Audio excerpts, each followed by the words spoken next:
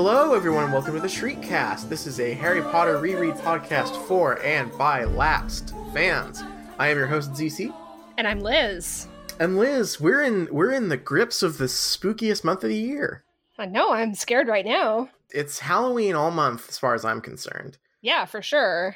It's the most wonderful time of the year, but for us specifically as Harry Potter fans, I have learned that this actually has a second significance. Do you know what month it is for us in the wizarding world? The anniversary of Harry's parents being murdered. You might think that. I would. You might think that would matter more to the fandom, but no, it's Dark Arts Month. Oh, that's really fun. Yeah, it's the month where we all love to dress up, I guess, as wizard Nazi guys and yell all the unforgivable spells at people passing by.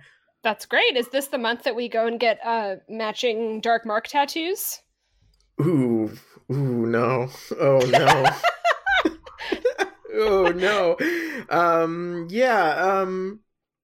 Dark Arts Month is a thing that is being promoted on the Fantastic Beasts, like Twitter and Pottermore and stuff.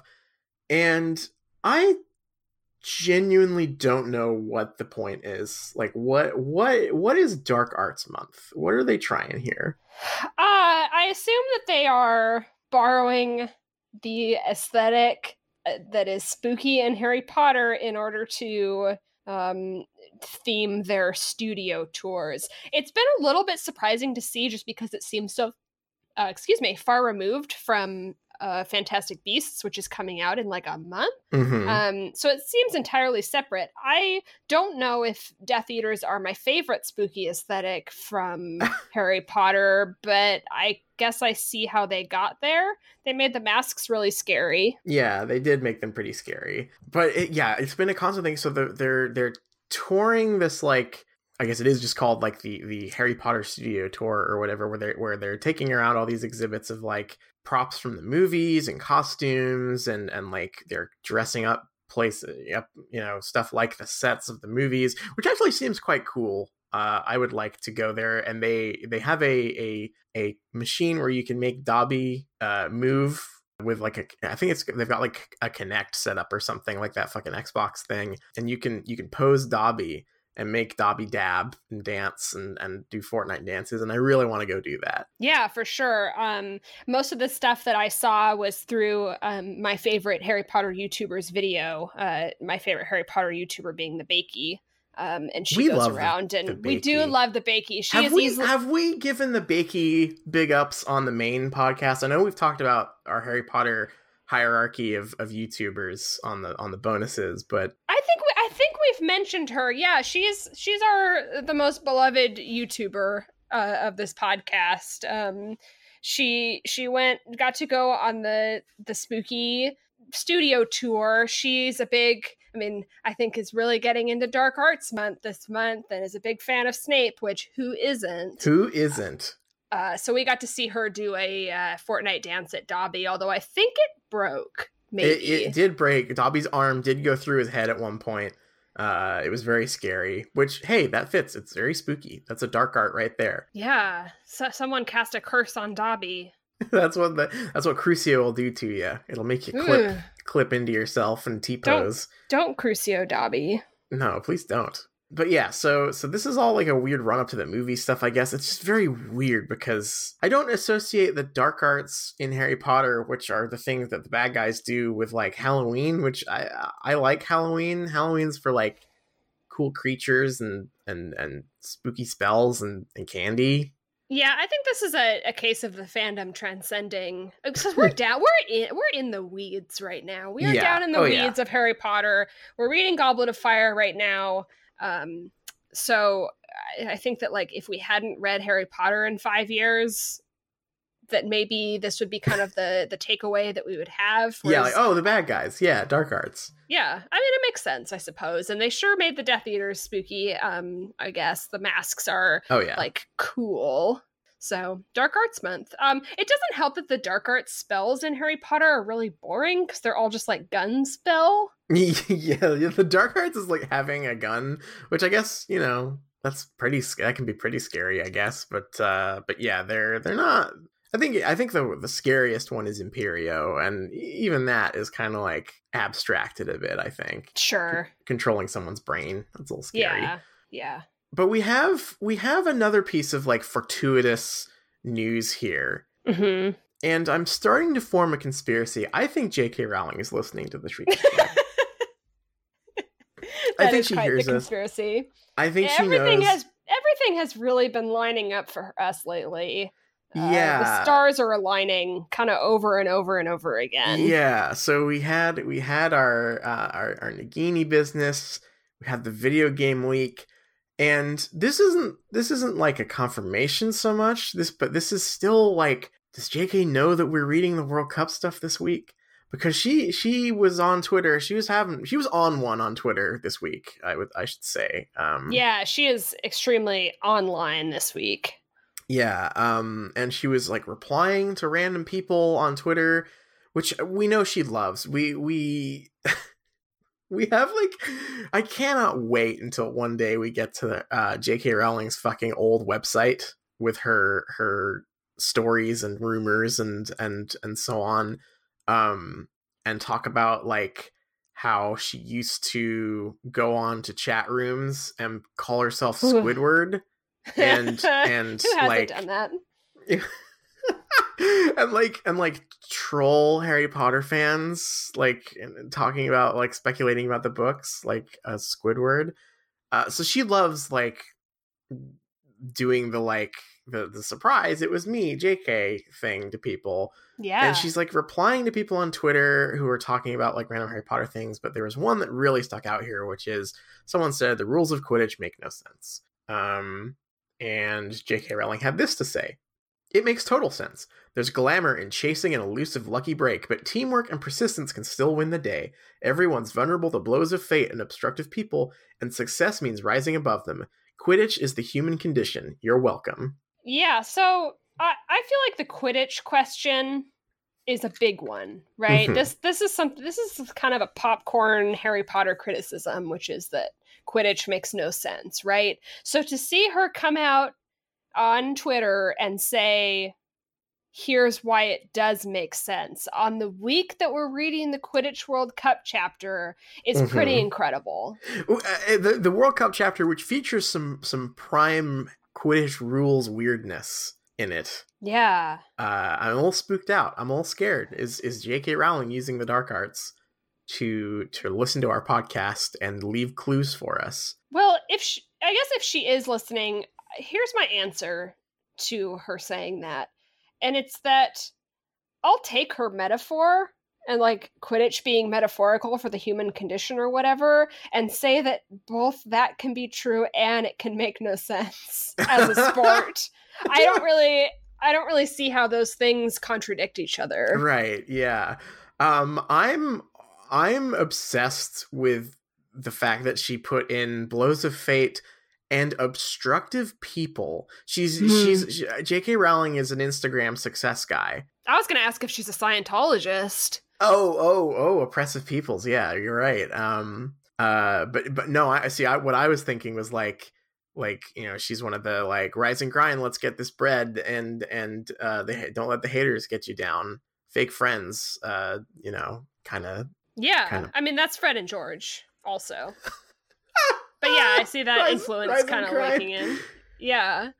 Yeah. So I think that this is insane. She also said, it's her and some other, I believe, other authors or something were discussing seasons, and she's now full on trolling now, I guess, with this stuff, and that she trolling said, us in particular, trolling I feel. us specifically, yes. She's talking about how like, she loves autumn #centrist seasons. What the fuck does that mean? Yeah, what does that mean? What does it mean? What is folks? A centrist season? It's centrist season. It sure feels like we're stuck in centrist season. Yeah, whenever I see JK's Twitter, I know that it's fucking Centrist season approaching. Yeah, so lots of goodies. Some little tricks and treats from J.K. Rowling's Twitter. It's the spookiest time of month. Thank you, JK. Thanks, Joe. I'm obsessed with the Quidditch thing, honestly. It's a lot.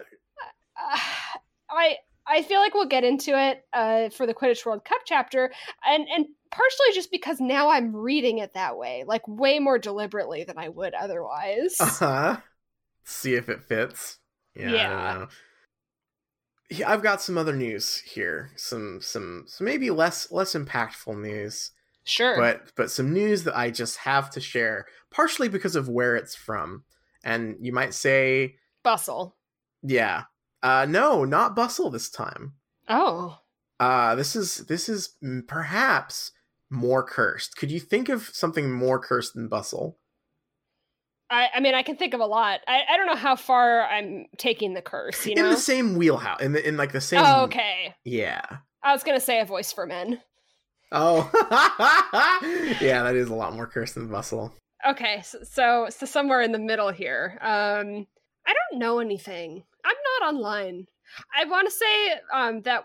I can't think of that website. Is it like Refinery 29 or something? Oh, Refinery no, close, with though. A number? Yeah.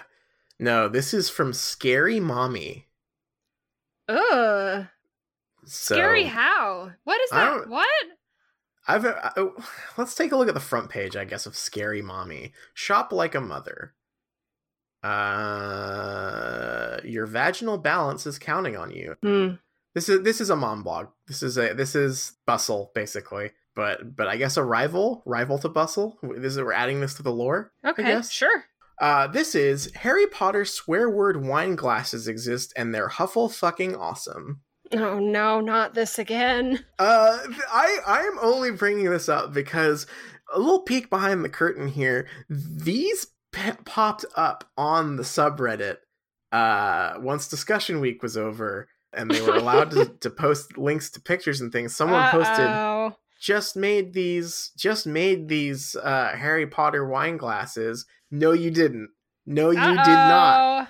Calling Found this random user out did not make these awful glasses. And I'm not sure why you would want to take credit. They are horrible glasses. In the Harry Potter font, they say, I don't give a raven crap. I don't give a Hufflefuck. I don't give a Slither shit. And I don't give a Griffin damn. And the kerning on all of the letters is completely wrong. It looks just terrible. I feel like this is a case of like one of these things isn't like the others, and I'm calling out Raven crap as being not quite. It doesn't feel like it fits. I can't come up with like a better one. I think this is like war games, and the only way to win is to not play. These are all just the worst. This is not a drill. These Harry Potter wine glasses are everything. Anyone who thinks the entire Harry Potter series of books and movies is for children, please direct your attention to these wine glasses at once. Because there's nothing more adult than giving a Griffin damn about pairing a glass of Moscato with Harry Potter and the Deathly Hallows.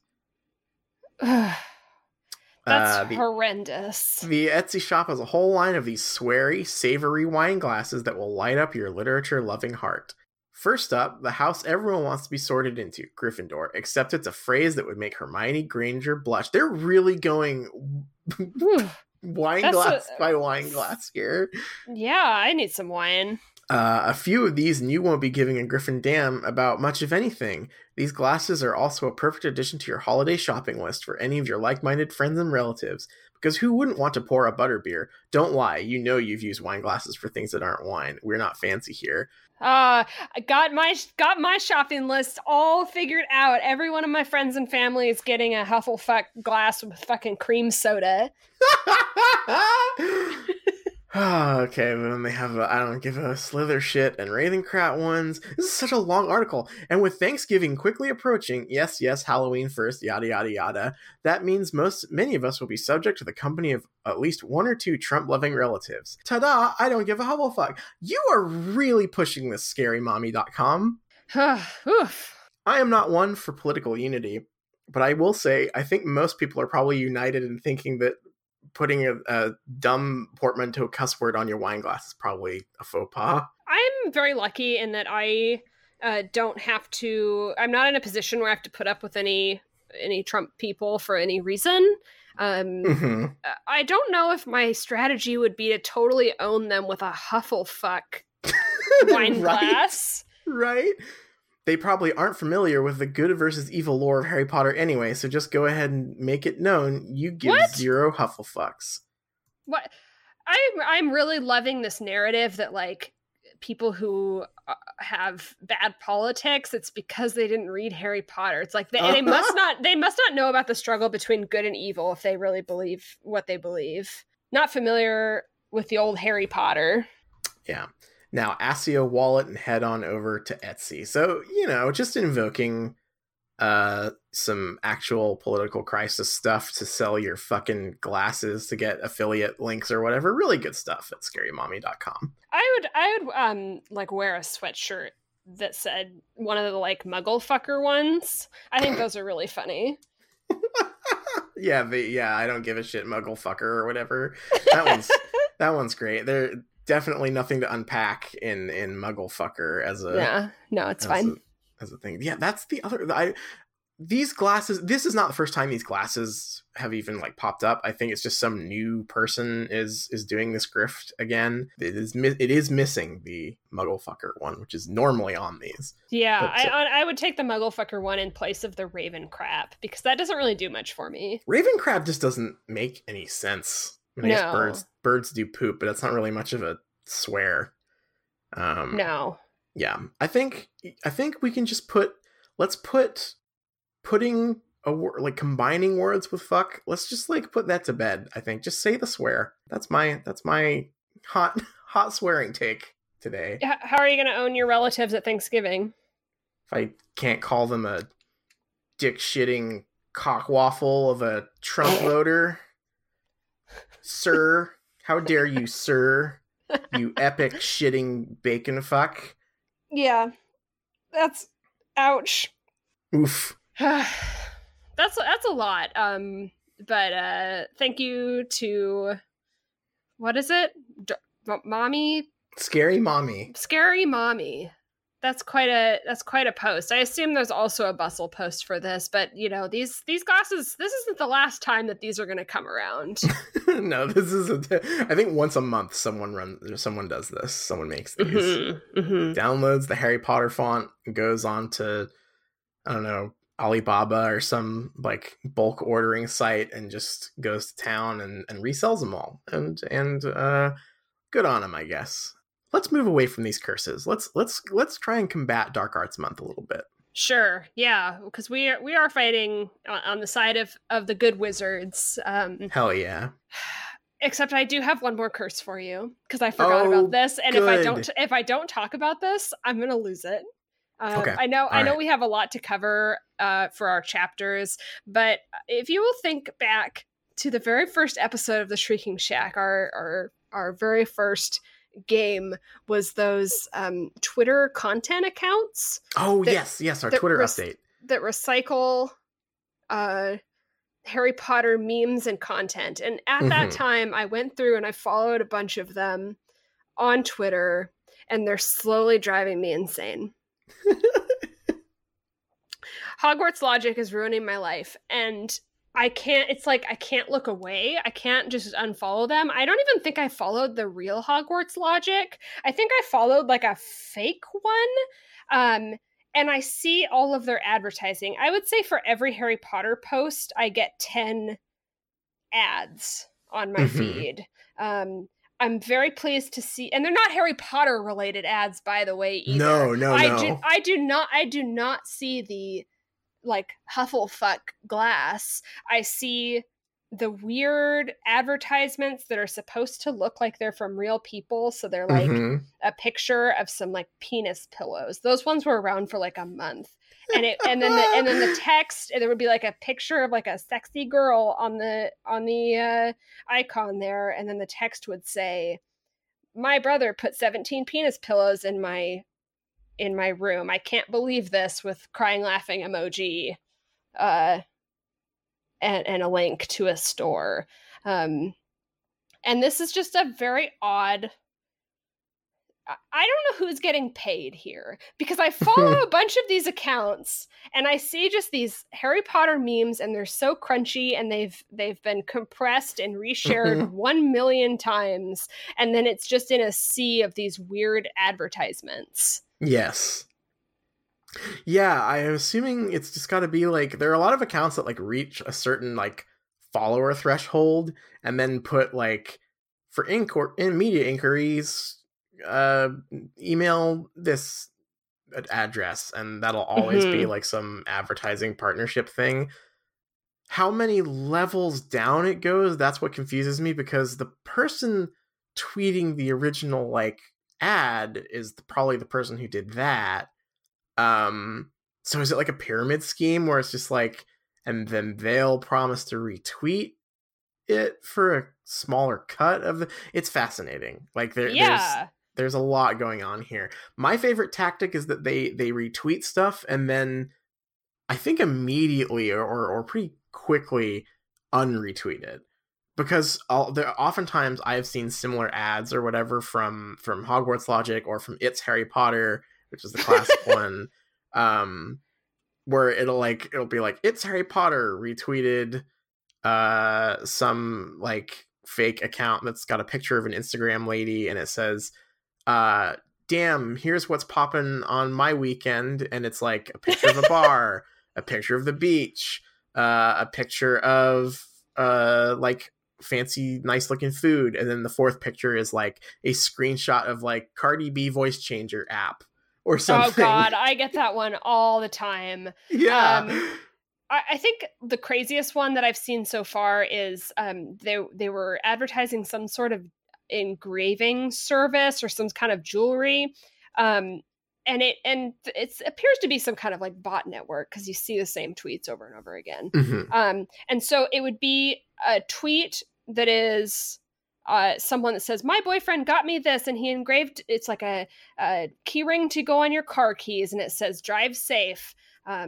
He got it wherever. And then that's quote tweeted by someone else, like another bot that that says like, my boyfriend wishes I would die in a car crash. Where are all these good boys at?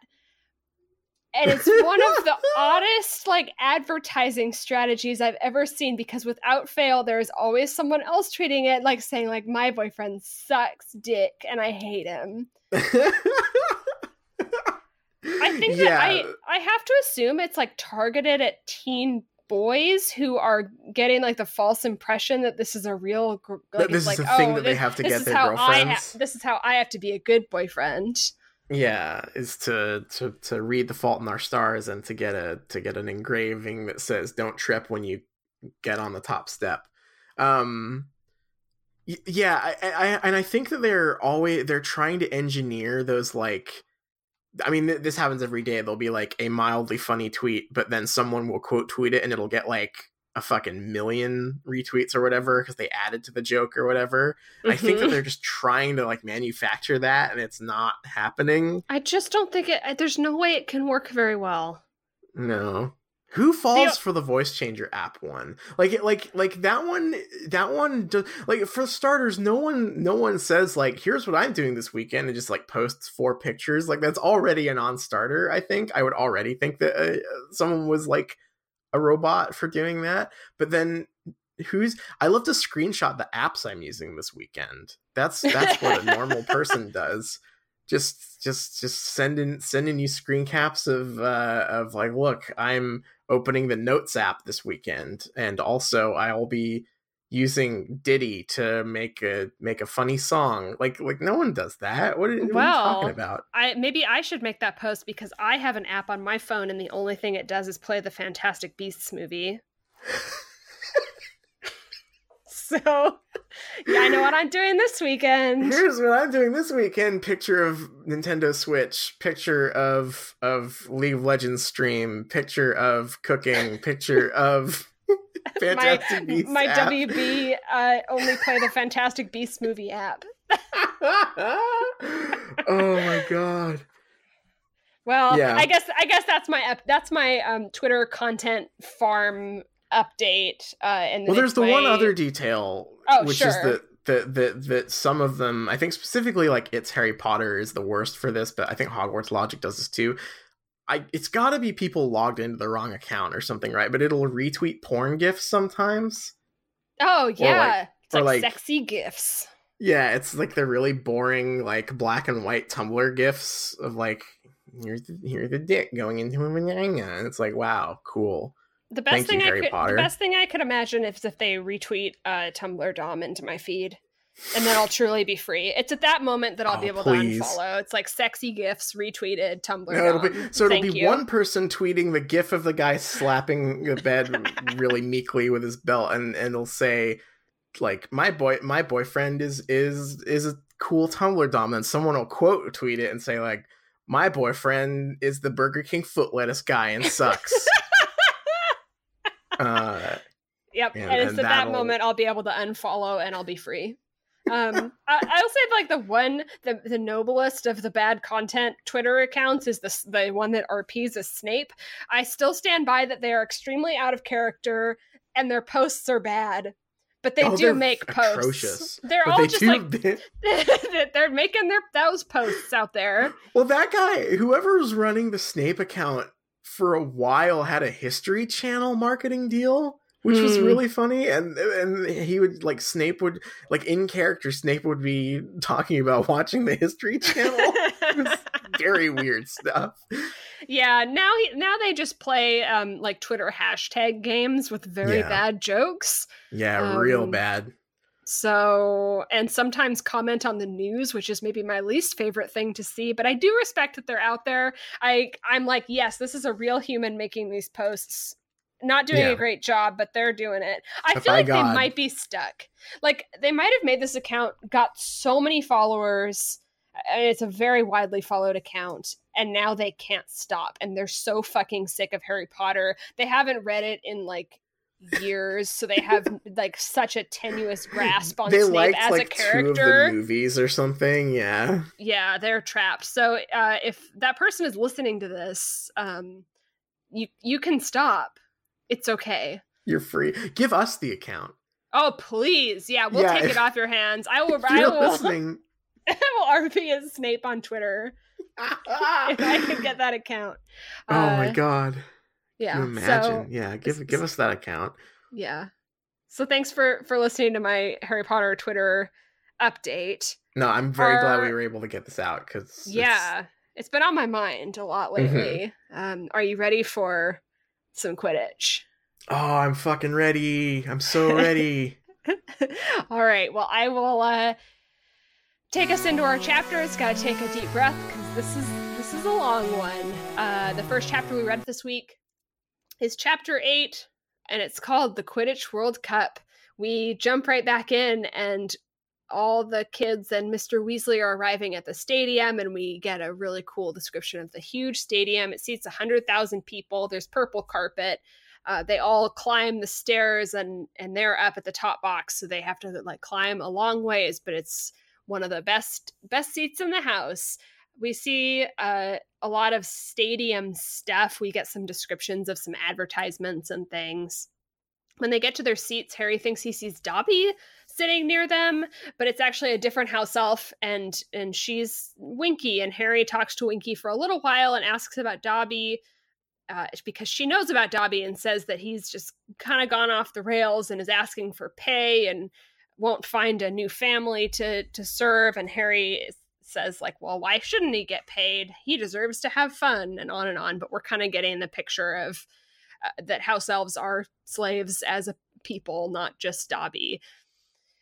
We find out also that Winky is saving a seat for her master, Barty Crouch, and that's when the Minister Fudge arrives in the box along with the Minister of Bulgaria, who at this point we think doesn't speak any English. But Lucius Malfoy and Draco and Narcissa are there too. I think this is our first time seeing Narcissa, and we find out that Lucius has been invited to sit with Fudge after making like a contribution to the hospital, and Fudge gets distracted by, I think, the Bulgarian minister, and Lucius says something rude and has a little bit of a tense moment with Arthur Weasley where he says, like, how'd you get this seat? Your house wouldn't be worth this much or whatever. Before anything can happen, Ludo Bagman arrives, and it's about time for the match to start, and he casts a spell so that his voice is really loud, and he's going to be the one that commentates the match. It's time for the team mascots to come out, and they do a little show before the Quidditch World Cup every year. So we see the Vila for the first time, and they're Bulgaria's mascot, and they are beautiful women, and they put all the men in a trance, and Harry kind of goes into a trance and starts thinking like he needs to impress these beautiful women and that he might try to impress them by jumping out of the stands. But he gets pulled back kind of at the last moment, and it's like, oh, those are Vila, they make you horny. Then it's time for the Irish mascots, and they're leprechauns, and they put on like a cute little fireworks kind of flying show, and they drop a bunch of gold onto the crowd. Ron picks some gold up and gives it to Harry and says, these are for the Omnioculars. You're going to have to get me a Christmas present now. It's now time for the Quidditch game. We get the team introductions. They make kind of a big deal about Victor Crumb. He's really cool. Everyone loves him. Harry notices that the Irish team is using firebolts. That's like the broom he has. There are then many pages of Quidditch action, which I will not recount here, other than the fact that the Irish chasers are really good, but their seeker just keeps crashing face first into the ground because Crumb is just so good at seeking and doing dives. And Harry goes, oh, I never understood those dives until I saw. There is actually like quite a bit of good Harry seeing a professional Quidditch match for the first time stuff in here that I am just like not going to go through play by play. The game eventually gets really dirty. There are lots of like fouls and they're playing viciously. The Irish are up by tons of points because the Bulgarian chasers suck, I guess. It's also during this time that the leprechauns are kind of goading the Vila, and so the leprechauns and the Vila end up getting into a brawl on the Quidditch field because the Vila turn into horrible bird monsters to attack them. The game is just so brutal, and eventually Crumb catches the snitch, even though Bulgaria is going to lose because he, quote, wanted to end it on his own terms. He didn't say that. I think it was Ron that says it. The players all come up to the top box where Harry and company are sitting, and they get applauded and are announced, and Ireland receives the trophy. Fred and George kind of turn to Ludo Bagman, and they say, you know, where's our winnings, Ludo? Because they made that gamble in the previous chapter. And that is the Quidditch World Cup. There's a part there in your very good recap where you said the minister, fudge, but I misheard it as the minister of fudge. And all I could think of was if in Harry Potter there was a minister whose job it was to distribute candy, and he was the minister of fudge. That's Lupin.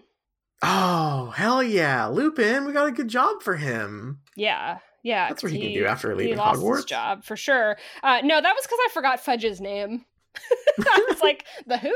I have a bone to pick with this chapter. I have a few bones to pick with this chapter, but yeah, let's. This one's real short, so I'm just going to say it. Nowhere did the Quidditch rules get explained to me, so I didn't understand what was going on. Okay. Oh no, you had a real bone to pick with this chapter. Exactly.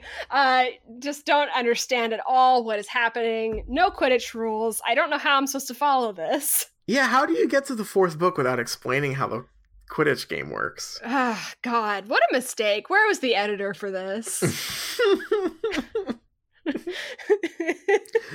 Okay.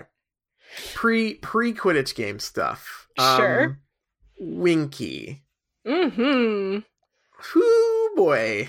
Yeah, so this is kind of, I feel like, the turning point where it's like, yep, this is not a, like before I was kind of pleasantly surprised by the Dobby stuff because it seemed like a story about him, right? He was a slave to the Malfoys, but it didn't really go beyond that, and he was free at the end of the book, and that felt good and triumphant. This is the part where it's like, oh, all house elves are slaves. Yeah, like, this is a thing. Also, like, I know that it's a little bit different because she is like a little elf creature, but I'm not thrilled with the premise that Harry just turned around and saw like Dobby? Yeah, oh, How'd Dobby? you get tickets? like not like the real world version of that is so much more awkward and awful. I guess he's only seen one elf. He's just not that sharp in that moment. Yeah. I'm also not thrilled with the way that she talks. In that very, like, I know that I'm probably not supposed to. I'm supposed to like put an English accent on it. I'm sure, but it really reads like some like stereotypical mammy type stuff because she's talking about herself in the third person and is like putting S's on everything, and it's really uncomfortable to read her talking about being a slave with this like sort of bad English, quote unquote stuff. It's icky. This is icky. Yeah. On the flip side, Harry seems to come out strong against slavery, and by strong I mean hell yeah. pretty like, well, why wouldn't Dobby get paid? And I appreciate hearing that from him. It only took an entire book about wizard racism and Dobby for him to get to this point, but he got there. Good for him. Yeah, I think he's gonna probably not end up there, and that's the thing is like he is rightfully like, this is bad, but he also forgets really fast because I guess we'll see in the next chapter it quickly becomes Hermione's thing. But I was pleased. I was like, thank you Harry for having Harry. A thought about something. Yeah. And I like but other than that stuff, I like this scene in the box. I'm glad Lucius is back. He's such an awful bitch. And I really enjoy his interaction with Arthur. The Fudge being just like the doddering politician again is very cute. I like there's a line that I hated until the reveal happened because I completely forgotten the joke with the Bulgarian minister. Oh yeah. But there was a line where it said like the Bulgarian minister was like jabbering or something, or like gabbling. Yeah. Oh yeah, I noticed that too. It was a weird way to describe someone speaking in a different language. Yeah, but once it's revealed after the Quidditch game that he was just fucking with Fudge, that worked for me. I thought that was very funny. Yeah. Yeah, I like the stadium stuff. I like that it's a cool, big sporting event. Magical stadium thing. Just like the last chapter, all the stuff like about it being like a big like cultural event is very cool. I like the Blackboard ads and stuff, and the like the way that it's sort of like a normal Muggle sports game, but just like weird in a few ways. Like it's cute little touches like that I think are very nice. I am starting to get a little bit confused, or not confused, but I can't tell how deliberate this idea or this theme of if magic were real, things would be the same is supposed to be. Yeah, that is true. We get we get all the ads and everything, but I guess I'm just not sure how deliberate that theme is, so we can look at that going forward. Yeah, there's interesting stuff there, especially once we get into like more of the government themed stuff in the later books. I'm very curious to know like how we're supposed to read that. As like, is it intentionally very close? Is it just that like JK like couldn't conceive of a world being any like, of course they have advertising, and right. I guess world. That's kind of the vibe I get, but I don't want to be unfair to this. Yeah, I do like that stuff still, but it is interesting to think about like how much of it is like deliberate satire and how much of it is just like, well, I've got to make a magical version of blank, Yeah, that's how I've definitely felt that way with the ads. I was like, oh, these are the magical advertisements. Mostly because it reminds me of fandom stuff a little bit, where it's like magical ads for Birdie Bot's every flavor beans and things. It felt like it was grounded in that. It also makes me think of Fantastic Beasts has so much of that stuff. Like the first movie. That was like Yeah. every shot had like some variation on that stuff, and like for better and worse, I think. Mm-hmm. But yeah, it is like becoming a thing now, and it's going to be interesting to read that moving forward. Mm-hmm. Um, Stepping forward from the box to the mascot stuff. Yeah, I think this is probably the big one for this chapter, huh? Yeah, this is fucking weird because in theory, I like the idea. It's the language around it that is so insane to me. So Are they the like animals? they're being treated like them, but like and leprechauns are clearly sapient. Like they are people. Right. I did some research on this, and like according to like both the wiki and the lexicon, which is the more like thoroughly researched one or whatever. Leprechauns are completely like sapient and have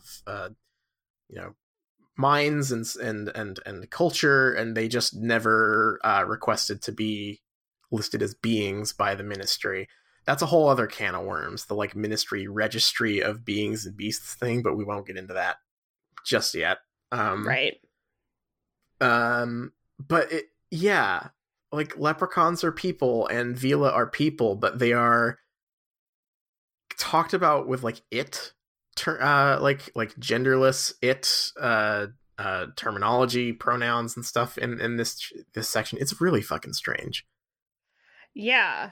I guess I did remember that the Vila, we do see that the Vila turn into bird monsters, but I had kind of forgotten about the brawl, I Mm-hmm. suppose, that happens Mm-hmm. during the cup. I also I know I said during my recap that Vila make people horny.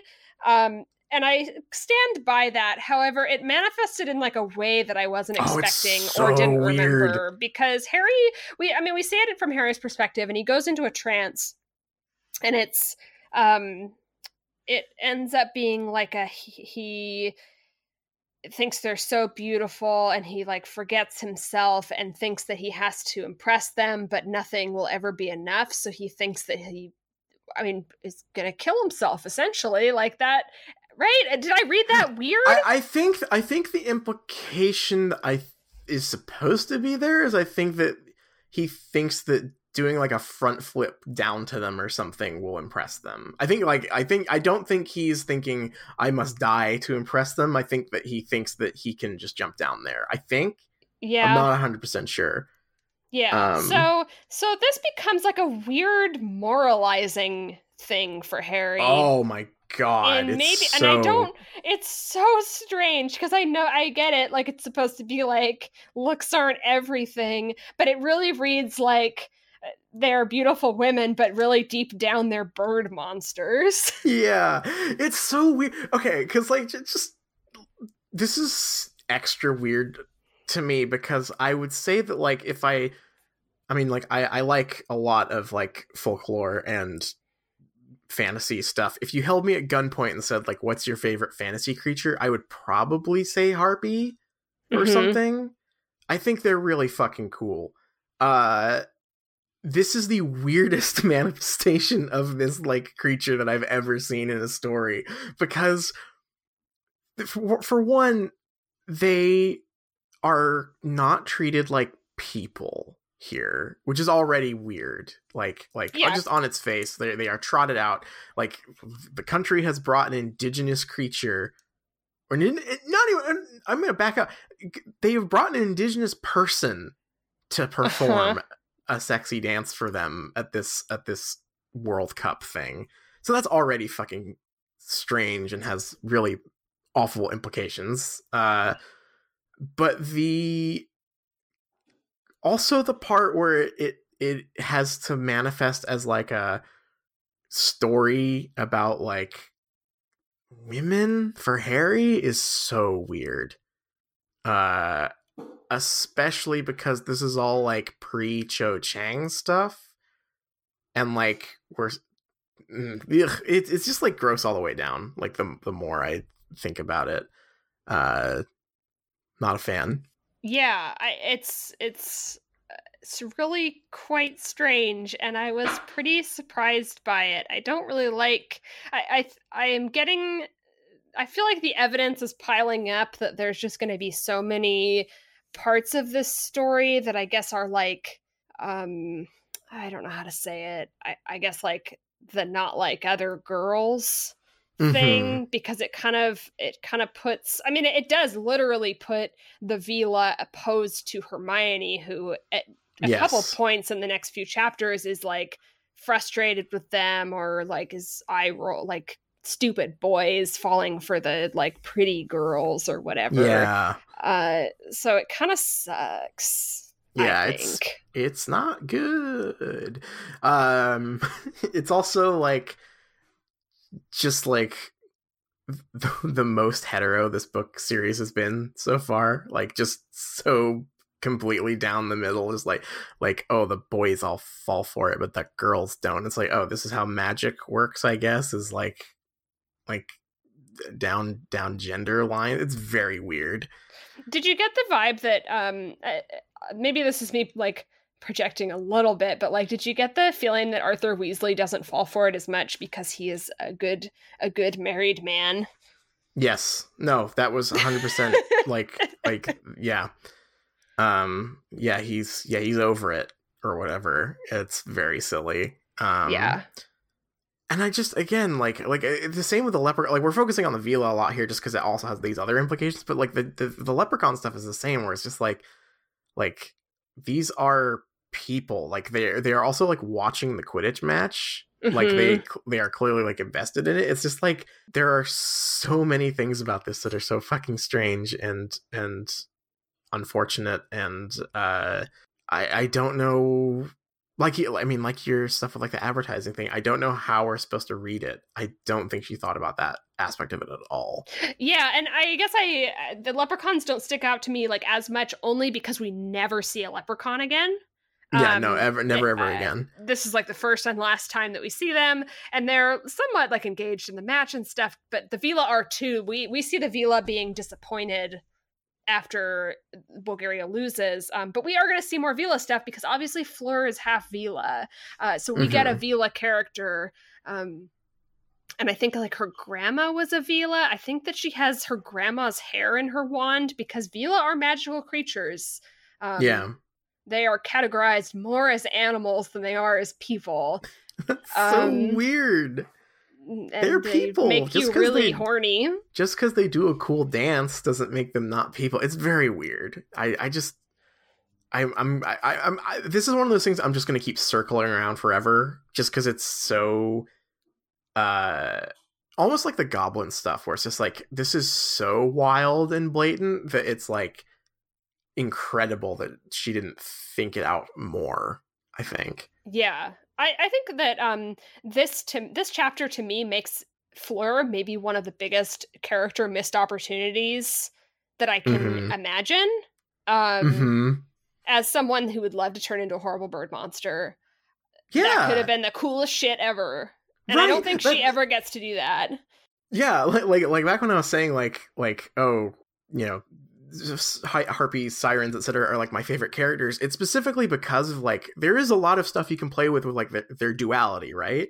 Mm-hmm.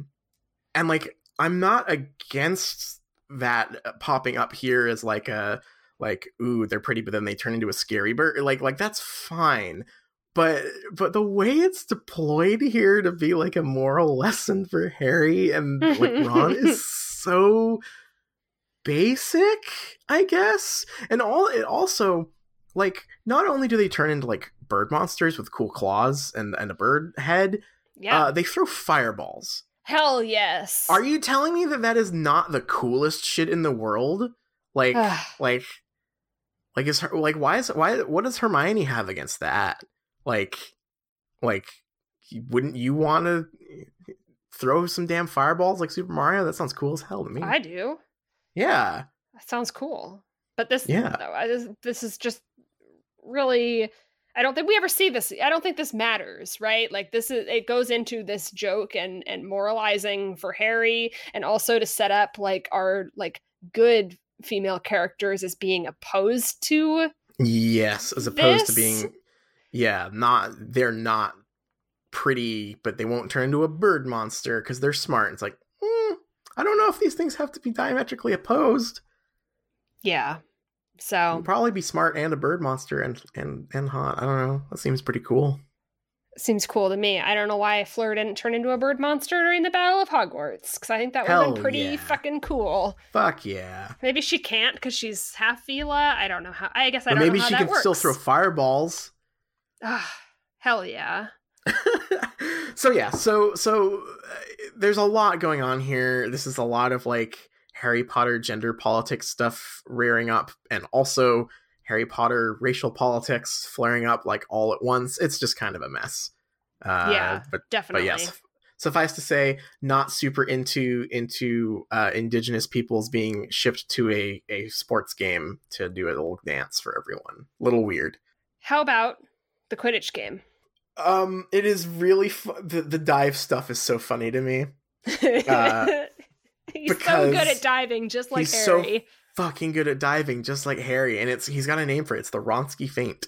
What the weird part here is that I swear to God, in the third book, Harry does exactly that to Cho Chang, right? Like he does a fake dive where he hasn't seen the snitch. I assume this must be a super special dive, is a special move. I think he just did a normal dive. I want to know what the Irish Seeker's problem is.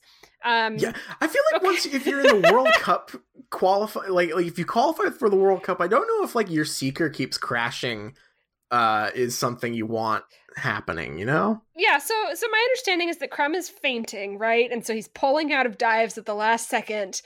And every time this happens, the Irish Seeker just like plows into the ground, right? Mm-hmm.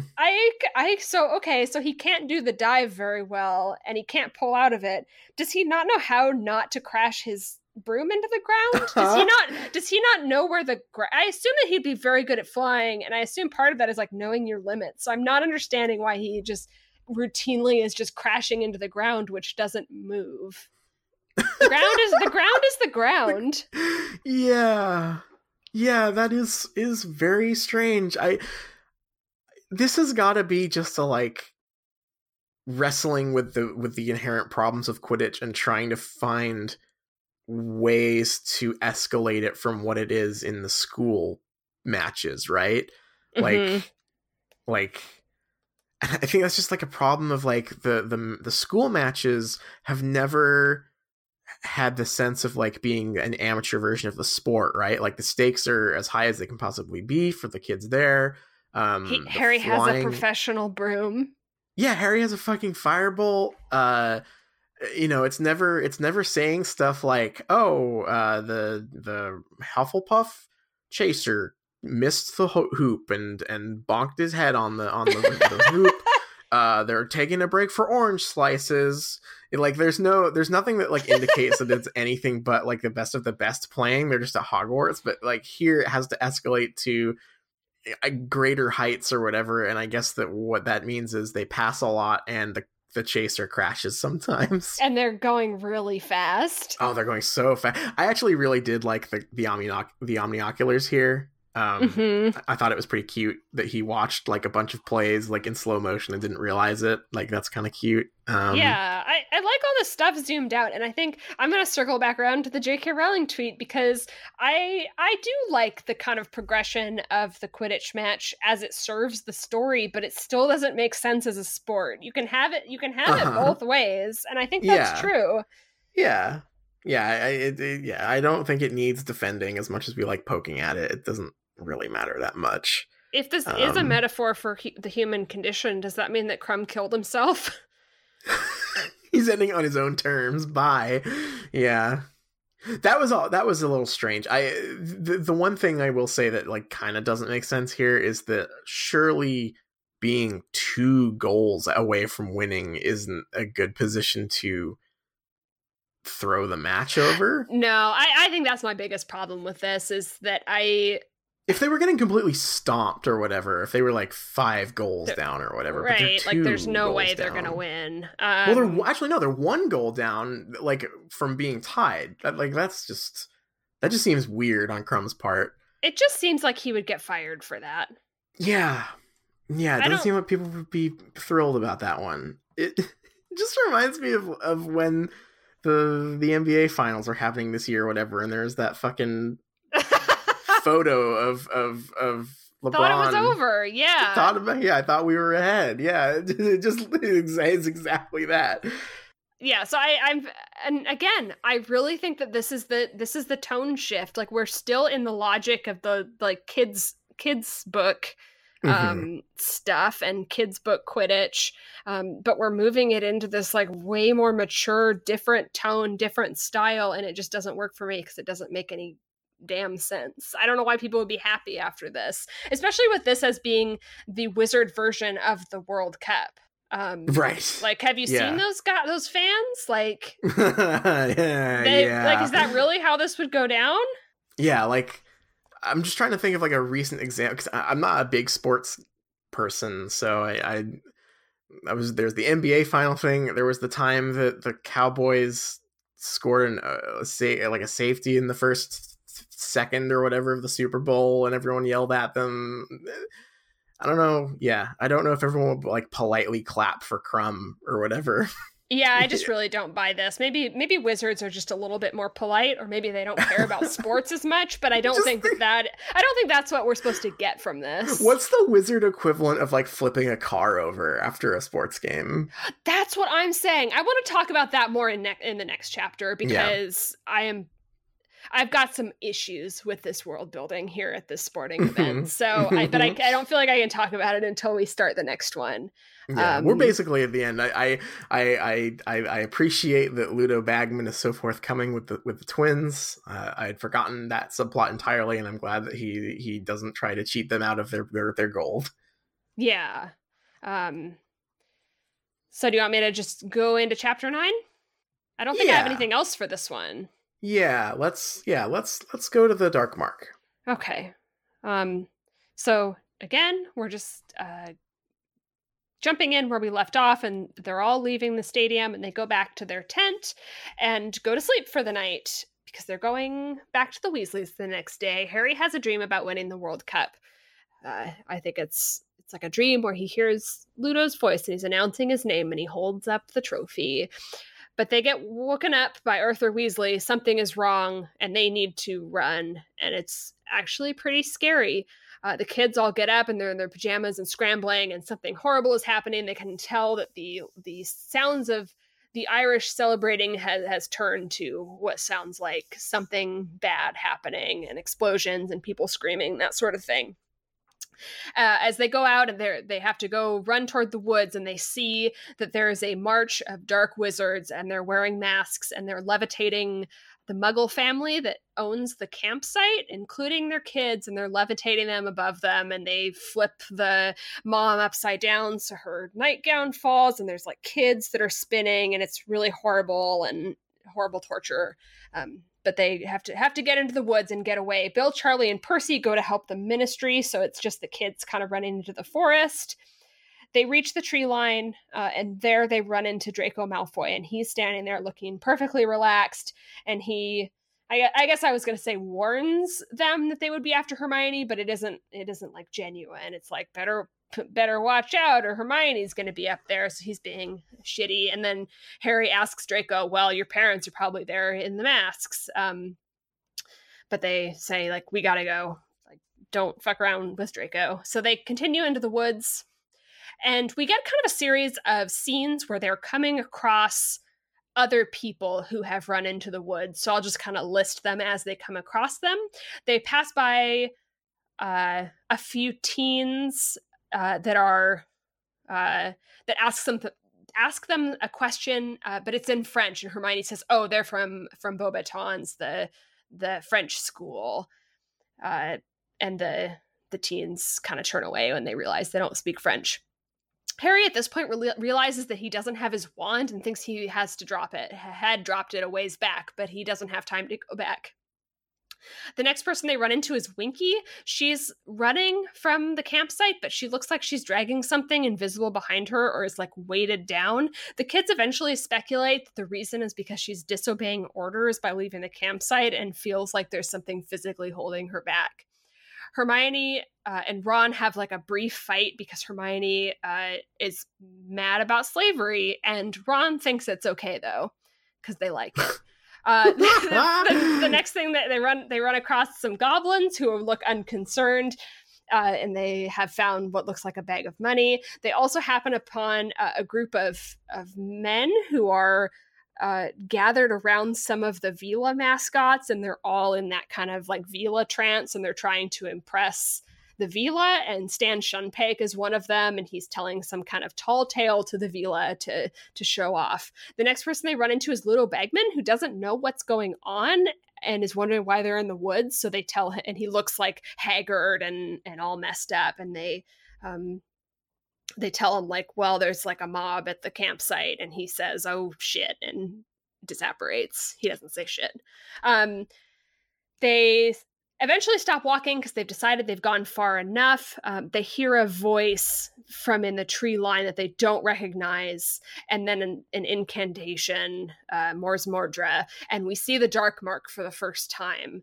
The Ministry of Wizards immediately arrive, and they shoot stunning spells at them, but the kids duck, and so they all go wide off into the trees. There's a lot of chaos.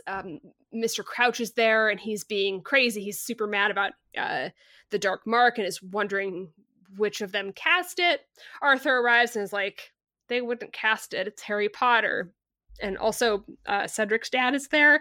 And there's just kind of general, like what happened. They realize that they might have knocked someone out in the trees with their stunners that went wide. So Amos Diggory goes and he drags back an unconscious Winky who has Harry's wand. They cast the wand history spell on the wand to show that it had cast the Dark Mark. They decide that Winky probably couldn't have done it because she's a house elf and where would she learn it, etc., etc. But Crouch doesn't care. She still disobeyed orders, and so he gives her clothes and frees her, and she's really devastated, and it's horrible. Harry does get his wand back, and they go back to the campsite to sleep. The mob had been the Death Eaters had scattered when they saw the Dark Mark. We also get the explanation of what the Dark Mark is, which is the call sign of Voldemort. He used to cast it when the Death Eaters would kill someone. Hermione's really mad about Winky and is mad about slavery and argues with both Ron and Percy about it. And then they go to sleep, and they just have a couple hours until they have to go home. But that's the end of the chapter. This is a spooky one. It's scary. This is Dark Arts Month coming at you full force here. Yeah, this didn't make you want to go get a Dark Mark tattoo? No, not really. Fair enough. Yeah. This is, we talked a little bit about this before recording, but like the tone shift is so sudden here. Like the novel style has changed quite a bit, but like this goes full dark real fast. Yeah, this is highly gruesome. And not in a bad way, I don't think. Like it's effective and scary. The Death Eater March is a really good observation, because the thing that is always easy with creating villains, especially villains that are like clearly like based on like Nazis and KKK guys or whatever, it's very easy to make them like violent and scary. But the part where they're also like gross and pathetic and cruel is the part that I think is more important, and that is really strong here. Like they aren't just like evil wizards who are scary boogeymen, like they are like being just like monstrously cruel to these muggles. Yeah, I really liked the line when they're leaving the tent and are about to run away into the woods, and Ron looks at what they're doing and says, like, that's so sick, like multiple times, like he's in shock. I think that's probably the scariest part of these books so far, I think, is that scene where we're seeing it happen and they have to run away, and that like kids are reacting to what's happening. Yeah, I just appreciated like how base. They're not like scary badass. Like they are base and crass and like it's like they sound drunken too. Like it really. I had forgotten, which I think might be maybe, thinking we were joking about the Dark Arts Month stuff, but I think that kind of makes that stuff all the funnier to me, because the Death Eaters in like all of these funny gifs of them being scary and stuff in the movies or in costume at the WB, like they're kind of badass looking, right? They're like, oh yeah, they've got like cool silver masks and they've got scary robes and they're doing cool poses, which is kind of not what they are. Like they're a bunch of like drunk, power hungry, like racists, like there's no dignity or like theatricality to them in the book. They're just like a mob.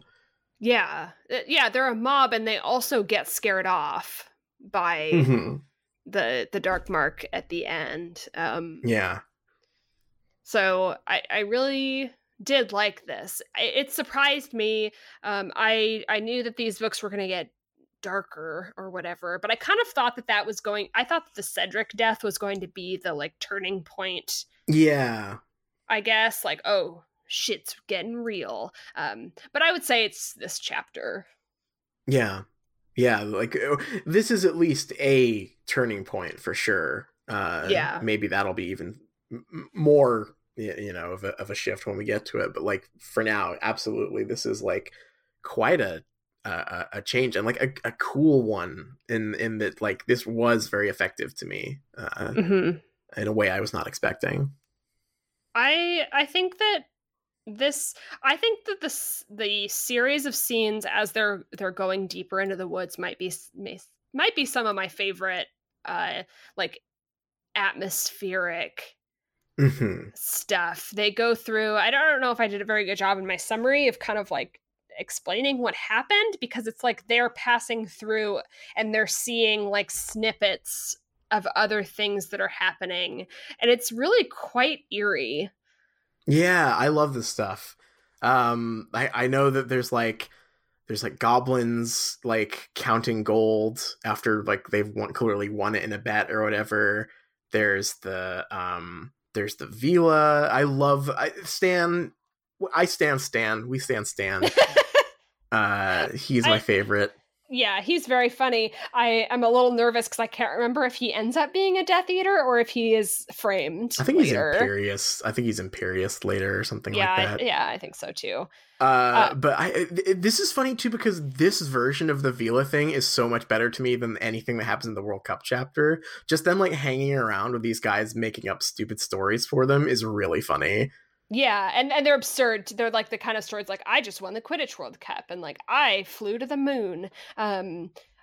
This whole sequence has a very like a theme park ride vibe to me. Like you feel like you're in a theme park, car, and you're like passing through these little like scenes of like it's animatronics having and yeah, I really liked that a lot. I was very definitely nervous. I think the Winky thing is the biggest plot related clue, because if I do remember correctly, the weight is actually Barty Crouch Jr.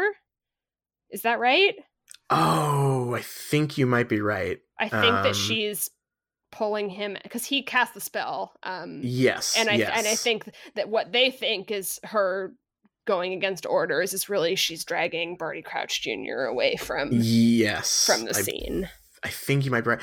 And then I think the Bagman thing is a clue too, right? Like, or is he just randomly doing something? No, I believe that he didn't have money to pay his bets. I think so. Because he was paying out with the gold, right? Like, right. So he paid off his debt to Fred and George, and then had to run. I think that's what it was. Yes. He paid everyone with the leprechaun gold. Yeah. And like, yeah, that's right. I forgot about that. Yeah, I knew it was a clue for something. I just couldn't remember whether it was like he was also being Imperious cursed or whatever. Yeah. I think it's a good, like, it's something that if I remember correctly, is one of those things where as you're reading this book, you kind of wonder if he's going to come back and be like the villain or is going to Yeah. have something to do with it. And I don't think he ever does, but it's kind of a nice little Yeah. diversion as we kind of walk through the woods here. Yeah. Yeah. This scene is really cool. It's, I don't know, like this is a lame way to say it, but just like, I like, anything that's just like a scene dedicated to just providing some flavor, you know? Mm-hmm. And like this kind of fills in some of like the shadier corners of the world, I guess. Yeah. In some interesting ways. I think that the scene with the Ministry Wizards and Winky and the Dark Mark is probably the craziest part of this chapter. I still like it fine. It's doing a lot of work to make it more of a mystery than it is, I think, here, because like anyone, I mean, they get there eventually, but like I think the premise of them even suspecting Harry Potter and his friends is fucking absurd, right? It is. Like, yeah. What? I can't remember. What is Amos Diggory's job? Is he a ministry guy? I feel like we are told. Yes, no, he is. I believe. I don't know if we know what department or anything, but he is, because he knows Arthur at the beginning, right? When they're going to the Portkey. So I think he's just like also in the government, different department or something like that. I think that there are some world building things that fall apart for me in this scene. Yeah. I guess like try this one on for size. Yeah. We know, according to, I think, J.K. Rowling's Twitter, when she was or answering questions, there are 3,000 wizards in the UK, I believe. Mm-hmm. I'm not sure. Or English wizard? I'm not sure. There are about 3,000 wizards, and 100,000 wizards attend the World Cup. Not all. And I'm also supposed to believe that the World Cup tickets are pretty hard to get, right? Because when we were arriving on the Portkey, there was that like name drop is like, oh, that other wizard down the street, they couldn't get tickets or whatever, and it's like a huge and that thing. People with cheap tickets had to arrive early and stuff. Yeah. So this seems like it would be a pretty big deal, huh? Yes. Yeah. So and it's also just like the corollary to like our Muggle World Cup, right? Mm-hmm.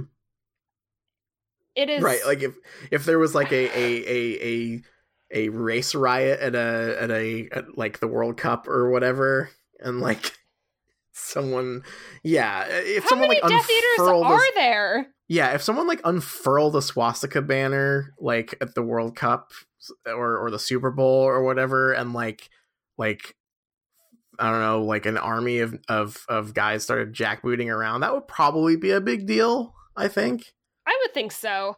And so the kids run into the woods, and a Dark Mark is summoned, which is a call sign of like Wizard Hitler, right? And then the Ministry Wizards arrive to accuse Harry, Hermione, and Ron, but then also Winky. But they just hash it out right there in the woods. It's like Arthur Weasley, Mr. Crouch, Amos Diggory. I don't know what his job is exactly. It's not even Aurors. It's like normal, like Ministry pencil pusher guys, like hashing this out like in the woods. And they're like, well, I guess the house elf couldn't have done it. We're not going to investigate further, but I guess not for that. There's no like crime scene like setting. It just is very casual. Are there no Aurors available like at night? Do they all go to sleep and like they're not on shifts or whatever? Like they can't like, like I would set up a crime scene, but like Moody's asleep. I feel like I might have been supposed to think that there were Aurors there that just weren't speaking. But again, this is like a World Cup size event. Yeah, it would be like their damn job. And I think that they could probably pull rank on Barty Crouch like the foreign affairs minister and in a Amos crime Diggory, scene. who's just like throwing out these like wild accusations. Yes, very super duper weird stuff. I can't quite like this. This sure seems like the wizarding world is the scale that it needs to be at any given moment for the plot. Yeah. Because this again is like more kids book logic type stuff, but in like a very not kids book style. And right, that, in a very serious situation. Yeah. It really takes me out of it. Like I want to say, I still think this is my favorite chapter of this book so far. Mm-hmm. But I just am still a little bit side-eyeing this scene, I guess. And it's a lot too, because this is also the real introduction of like Hermione's fervor for house elf liberation stuff. Yeah. And I think I think it's kind of a weird place for it to pop up. And also handled in a very strange way. I maybe tell me if this is how you felt, but like when she also in the previous chapter in the World Cup chapter, and she was talking about house elf stuff. Did you already get the vibe that she was being presented as kind of a shrill, annoying, like activist type? Yeah, that's been her in this entire book, to be honest. And this is just like the culmination of that, because up until this time, she's been like shaking my head at the hot ladies at the World Cup and like don't torture the Muggle boy, please. And this is just kind of more of the same. Yeah. I just I'm worried. Like I said, like you said, side-eyeing. I'm a little worried about Hermione here. Yeah, I think that my other thing, like it's the flip side of this, which is where I'm thinking back to my like first book takeaway, and even the second and third ones where Ron was really up there as one of my favorite characters and like having some of the best character moments in these books. Mm-hmm. Not really liking him coming down on the side of slavery here.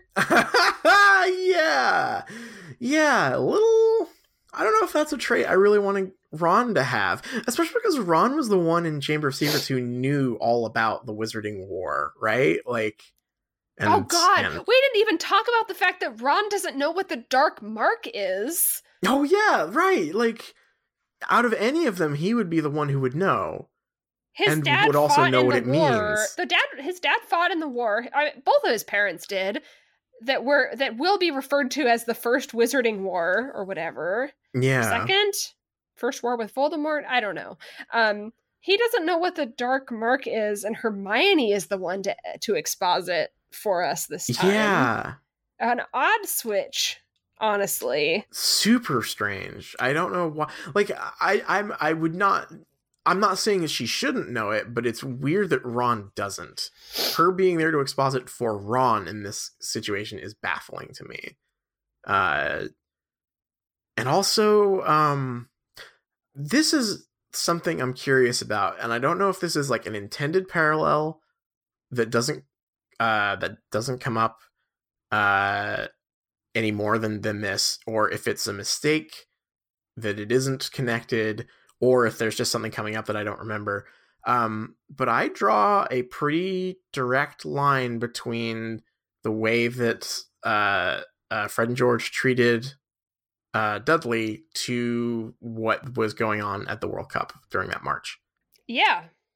Like, just torturing Muggles I did not think of it, but when you say that, yes. Like, obviously on a completely different scale, and for, like, not literally the same reasons, but, like, it's the same thing, right? Does anyone... I'm curious if that comes up, like, if Arthur, chews them out over that, or if they have a moment of realization about that, or if it just never comes up again. Like, I'm very, very curious, because that seems like, if it's not an intended parallel, it's like one that feels like a real missed opportunity to talk about. Yeah. I mean, what happened to Dudley was pretty horrific. Mm-hmm. Honestly. Yeah.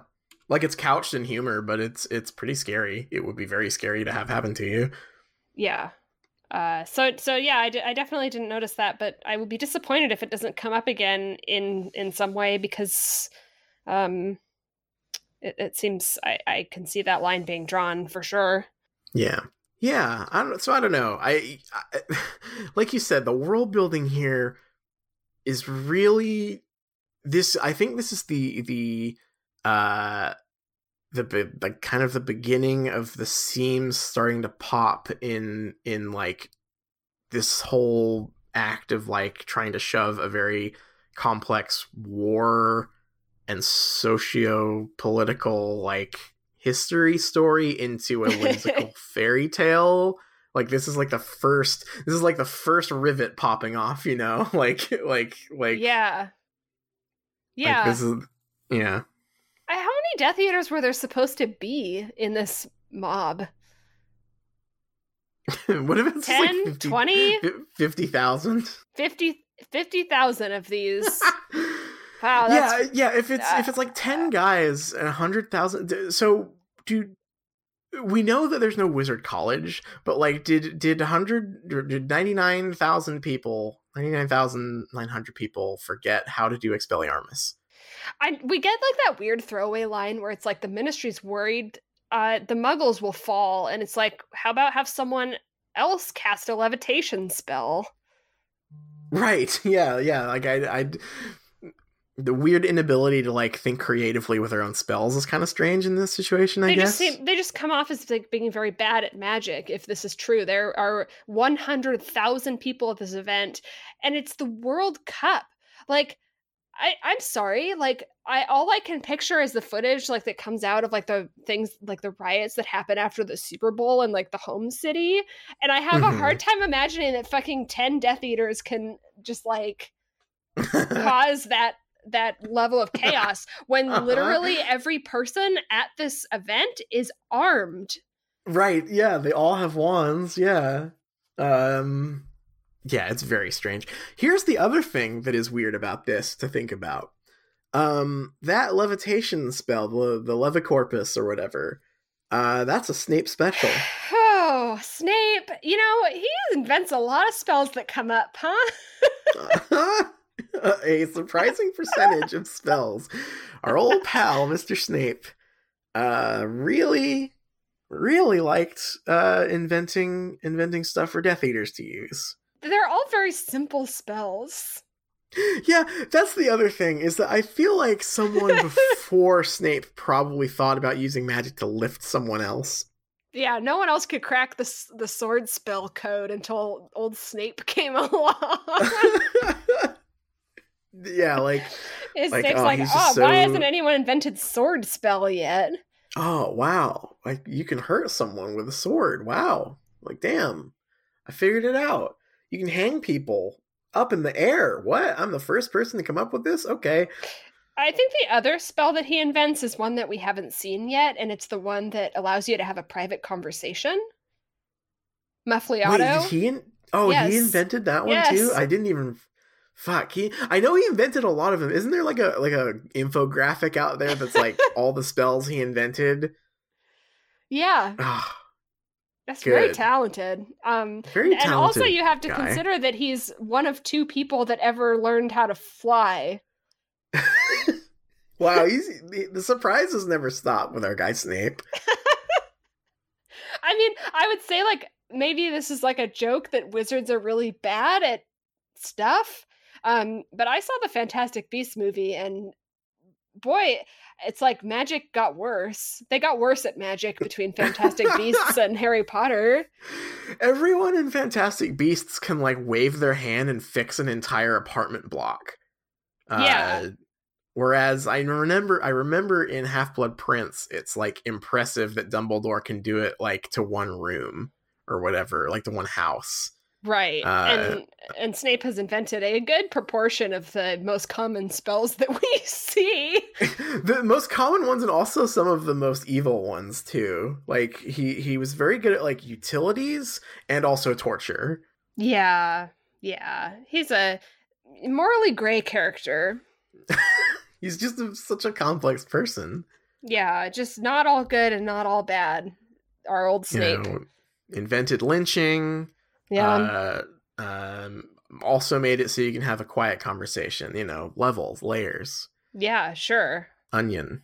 Um, Mm-hmm.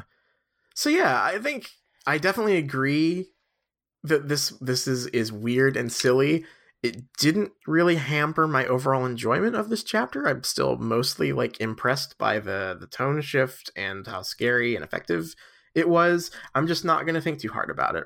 No, yeah, it's definitely still in that realm, especially because part of my argument that I pulled from is the 3,000 wizards in Britain thing. Yeah, and that who it's knows not if textual.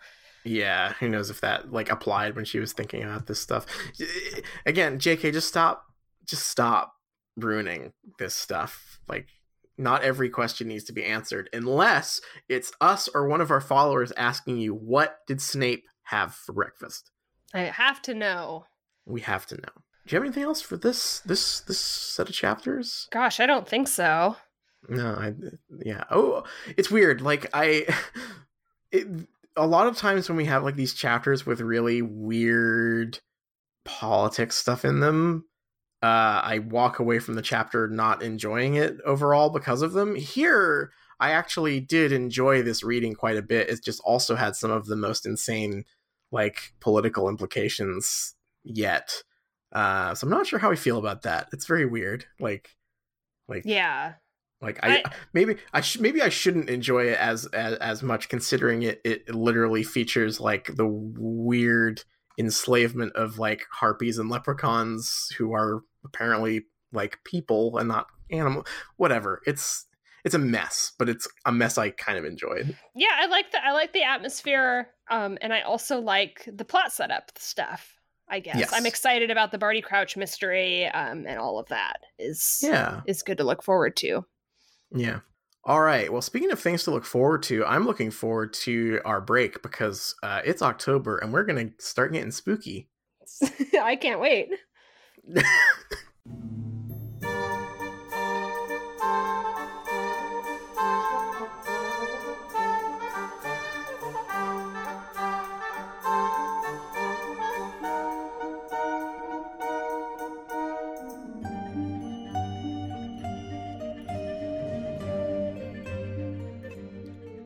Welcome back. Boo. Ah, Did I get you? yeah. Gotcha. Sorry to all the listeners who just jumped with my scary jump scare there. But it's Halloween. It's time for that kind of thing. So you got to be on your toes. Yeah. I think you mean month, Dark Arts Month. Oh, it's Dark Arts Month. I'm sorry. Yeah, but so through Dark Arts Month, we're going to keep you on your toes by bringing you some Halloween themed content in our third segments in a few episodes. There's a lot out there because Harry Potter has a lot of Halloween stuff in it, which is cool. And not at all filled with some really, really funny articles from Pottermore and whatnot. No, yeah. Yeah, no, we found some real scary stuff. We are not going to read you articles from Pottermore that we searched Halloween for. Oh, wait, just kidding. Yes, I am. This is the Pottermore article, 8 Fantastic Beasts to be Scared of this Halloween. Uh-oh. I might get too scared. Yeah, are you ready? These are a little creepy. Is this one dated? Is this a dated article? No, I wish it was. I don't know if this I hope it's from it's got to be fairly recent because it says Fantastic Beasts and it has like a link to the Fantastic Beasts movie section. Okay, yeah, that's what I'm trying to figure out, if this is part of the media blitz or if this was just. I think it's both. I think this was a Halloween themed media tie-in for the first movie. Okay, sure. But here we go. The Dementors might be a classic fright fest, but there are a whole host of other terrifying beasts you wouldn't want to meet in a dark alley. I don't know if I would describe the Dementors as a classic fright fest. Yeah, I don't even really consider them a beast, really. Is a flying cloak a beast? I don't know. They're scary, but I don't know if they're that kind of scary. Yeah, they're like existentially scary. Yeah. I'm sure that we'll have some scarier ones in the article. Well, the first one is the werewolf. Lupin? Yeah, that guy.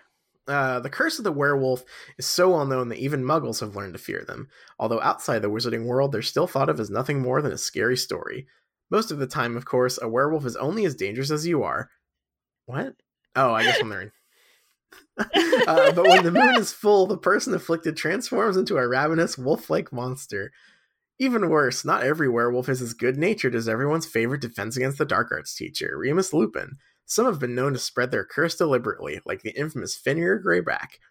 As Newt Scamander notes in Fantastic Beasts and Where to Find Them, werewolves are particularly dangerous. Almost uniquely among fantastic creatures, the werewolf actively seeks humans in preference to any other kind of prey. Did you know there's a full moon coming up? Boo, gotcha. I love that the whole point of the werewolf, like the whole point of Lupin is like werewolves are like discriminated against and they're not dangerous with like appropriate care and all of that, but they don't get it. But boy, this article just goes for it. Be scared of werewolves. Yeah. That's really funny. The Fenrir Greyback stuff is such garbage. It is so shitty. Specifically because JK has like said that the werewolf stuff represents AIDS or whatever. Yeah, do not have the character that is spreading AIDS on purpose. That's so fucked up. That's such a like Reagan era scare tactic thing. Like, Jesus. Yeah, so really strong down. Right out the gate with the werewolf there. Number 2, the Poger Bin. A Poger Bin is a small Russian demon with a large rounded head that resembles a stone. It chooses a person to follow and creates a feeling of lethargy and despair in them that finally they can no longer take it and fall to their knees. It's at this point the Poger Bin, nasty creature that it is, pounces to eat its victim. Thankfully, it can be driven off with common hexes, or if you're so inclined, a well-aimed kick has also been found to be effective. He's a cute little guy who makes you depressed and then eats you. Also, he has a stone for a head. He's a stone for a head. That reminds me of the gnomes that look like potatoes. Oh, hell yeah. I love those guys. That's a fantastic beast. Yeah, it sure is. Number 3 is the Bundy Moon. Ooh. A Bundy Moon infestation will fill your house with the smell of decay, kind of like an anti-air freshener. It can be hard to spot them. They look like patches of green mold, but you need to root them out quickly. Their unwelcome scent may create a spooky ambiance, but Bundyman secretions eat through buildings, and nothing would ruin your Halloween party more. This is just mold. This isn't a creature. This is just mold. Check for mold, people. Yeah, I've been trying. Yeah, I keep having to call my damn landlords on the mold in the bathroom, and little did I know that it was creating a spooky ambiance. I hadn't even considered that. Oh, I love molds. Very scary. Number 4 is the Erkling. The Erkling is a 3-foot-high elfin monster from Germany. Named DJ Tiesto. No, capable of attracting children with its high-pitched cackling. It all sounds a bit Pied Piper, doesn't it? It would be terrible if an Erkling were abroad at Halloween. As you might have guessed, it wouldn't be the trick-or-treat sweets it wanted to eat. What the fuck? Sorry, I need to back up and reread the sentence. Hold on. It's insane. As you might have guessed, it wouldn't be the trick-or-treat sweets it wanted to eat. I wouldn't guess. What? I guess it's a 3-foot tall... It's like a Pied Piper that eats kids. Goblin that eats kids, yeah. That's the fucked It up. Monster. Kind of some real small paragraphs here. I feel like Pottermore could have maybe given us a little bit more. Where's this from? Is this from the Fantastic Beasts textbook? Yes, I think the Erkling is. I think I remember that one vaguely. This next one is just for you. This is a special one. The Kappa. Oh, there he is. I know that one. That one. Make the Kappa face in the chat. Lupin, while he was a professor, taught a class about Kappas. In Harry Potter and the Prisoner of Azkaban, they're described as creepy water dwellers that look like scaly monkeys with webbed hands itching to strangle unwitting waders into their ponds. That's enough for you to beware of paddling if you can't see the bottom. Newt Scamander says that luckily a kappa may be persuaded not to harm a person if it is thrown a cucumber with that person's name carved into it. This is oddly specific advice, but it seems worth heeding, so keep a cucumber handy. They're also very good in salads. This little joke from... That's pretty funny. I like that we can give a little preview of what it's going to be like when we Twitch stream the new Harry Potter game and we ask for kappas in the chat. So I hope everyone is stealing themselves for that one. Yeah. The augury. Hang Not on, don't scary. be scared of the augury. He's a cute friend. I like this guy. Yeah, the augury nests in the British Isles, and Fantastic Beasts describes it as being like a small and underfed vulture in appearance, as a unique cry, and while we now know that it is merely a forecast of bad weather, it used to be thought of as a portent of death. There might be some truth to this tale, as there's more than one story of a wizard unexpectedly hearing an augury calling and subsequently dropping dead from a heart attack. It'd certainly be a spooky thing to encounter on a cold October walk. No, it wouldn't! He's a bird with depression. I would love to hang out with that. Yeah, this is the best part of the Crimes of Grindelwald trailer. I think because we see the augury. He's very cute, and I like him a lot. There's also in the our reading for the World Cup on Pottermore, they describe there's a team that has an augury as a mascot named Hans, and he has a fan club, and I want to join the Hans fan club. Yeah, there is a world where instead of doing this for Halloween, we would have had to read the World Cup Pottermore article, but it's so boring. Isn't it also like from the perspective of Ginny as a sports reporter or something? I didn't even notice because I was skimming it, trying to figure out how boring it was. It's just very boring. I don't think I like Quidditch very much. No. Our next one is the Chimera. Cool. Chimeras are rare, but legendary beasts. Native to Greece, chimeras have the head of a lion, the body of a goat, and the tail of a dragon, and are some of the most vicious and the most dangerous monsters that a wizard or witch could ever have the misfortune to come across. In all of history, there's only been one recorded instance of a chimera being defeated. Sadly, the victor soon fell to his death due to exhaustion from actually beating the thing. That's kind of cool, I guess. Chimeras are neat. Yeah, I'm surprised at the choice of the selection of beasts here, I guess. Yeah. Do we see a chimera in Harry Potter? No, I think they get mentioned like once. I always thought that the blast-ended Scroots were supposed to be like a chimera.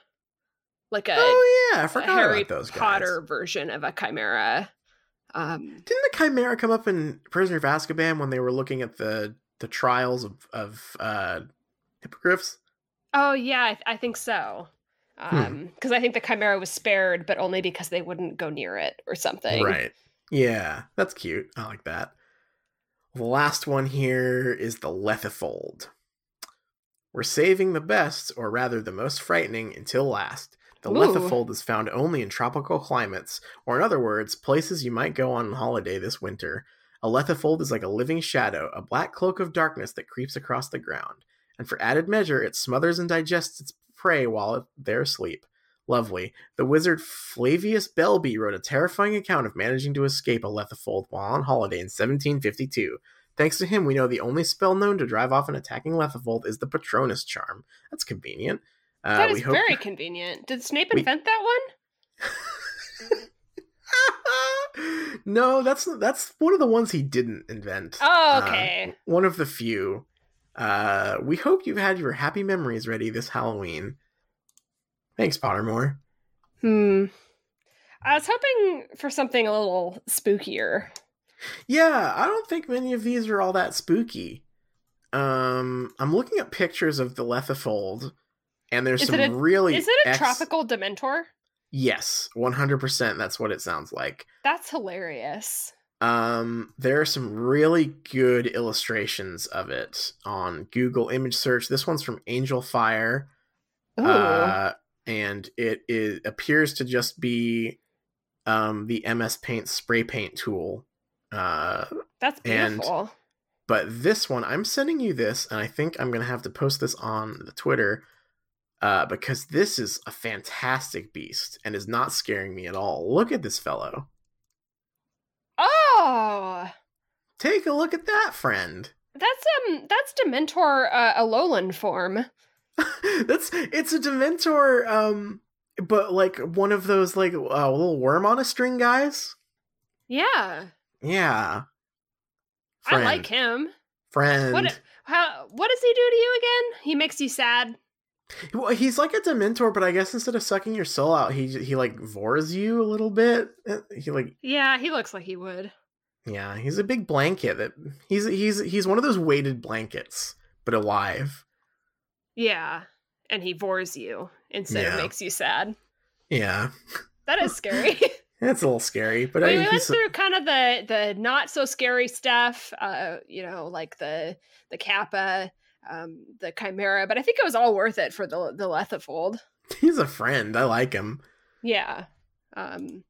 Well, I guess before we dive into our other Pottermore Halloween article, I'll tell us a short scary story, which is that we have ordered our tickets to the Fantastic Beasts movie. That's right. That's It's the right. scariest thing I can think of.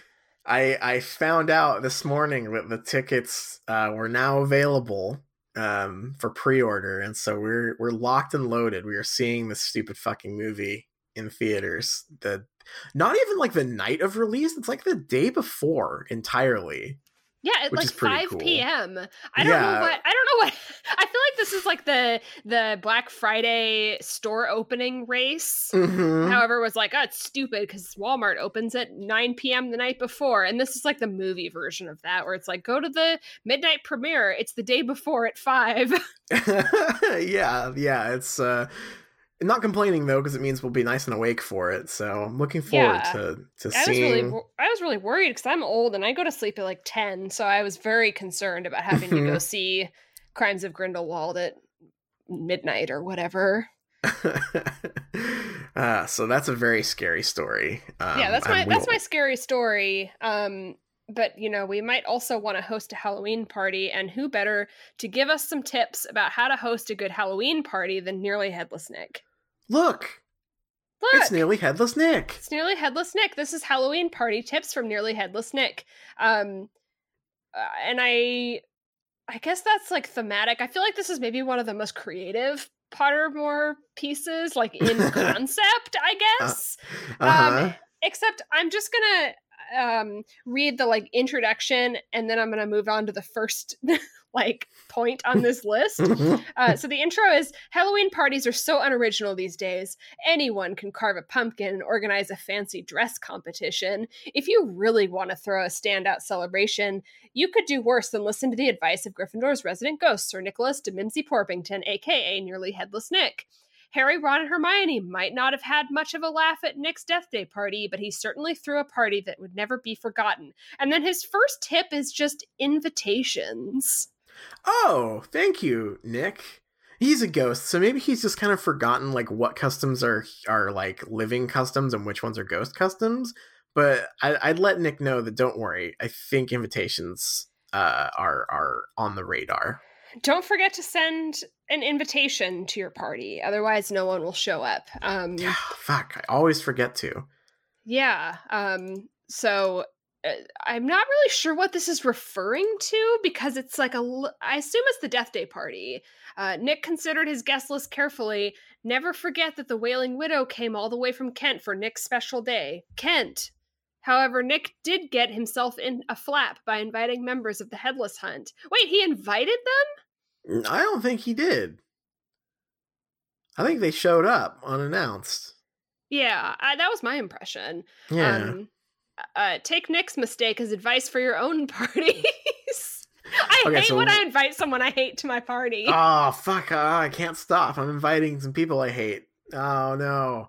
This is how we end up with Trump people at our party, and then we have to bust out the Hufflepuff cup. Yeah, the Hufflepuff glasses.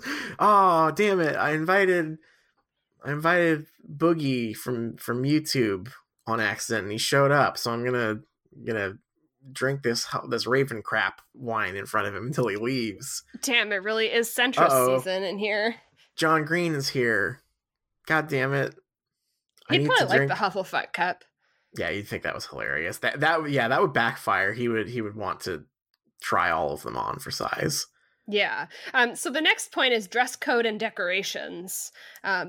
And our little blurb here is Nick, coming from the 1400s, was constantly in a fancy dress by proxy. But for those who don't have the luxury of being a ghost from centuries ago, a Halloween outfit is always key. Something suitably spooky, obviously. You could, for instance, hold your own Death Day party, pack the room full of ice and chill it right down.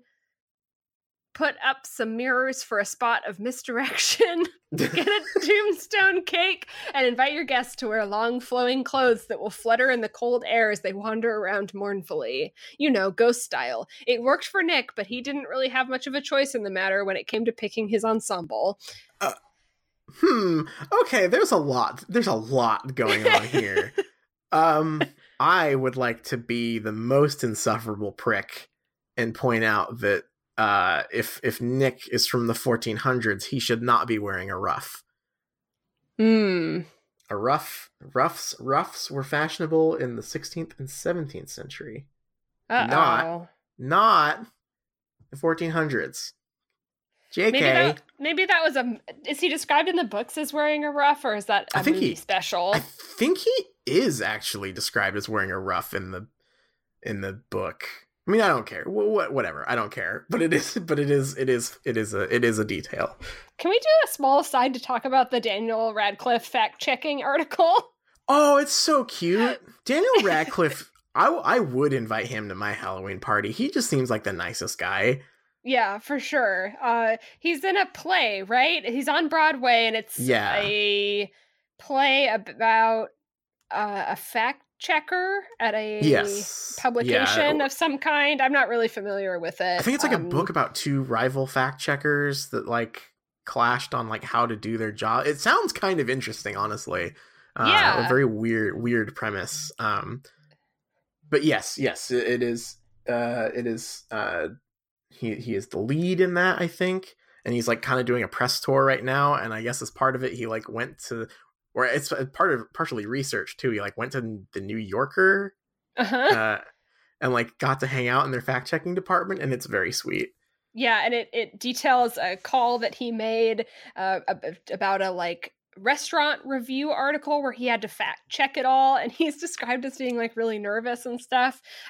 So in this moment, I'd like him to go back and fact check Harry Potter. I'd like to hear the conversation between him calling J.K. Rowling about the nearly headless Nick wearing a ruff. Not that it matters at all.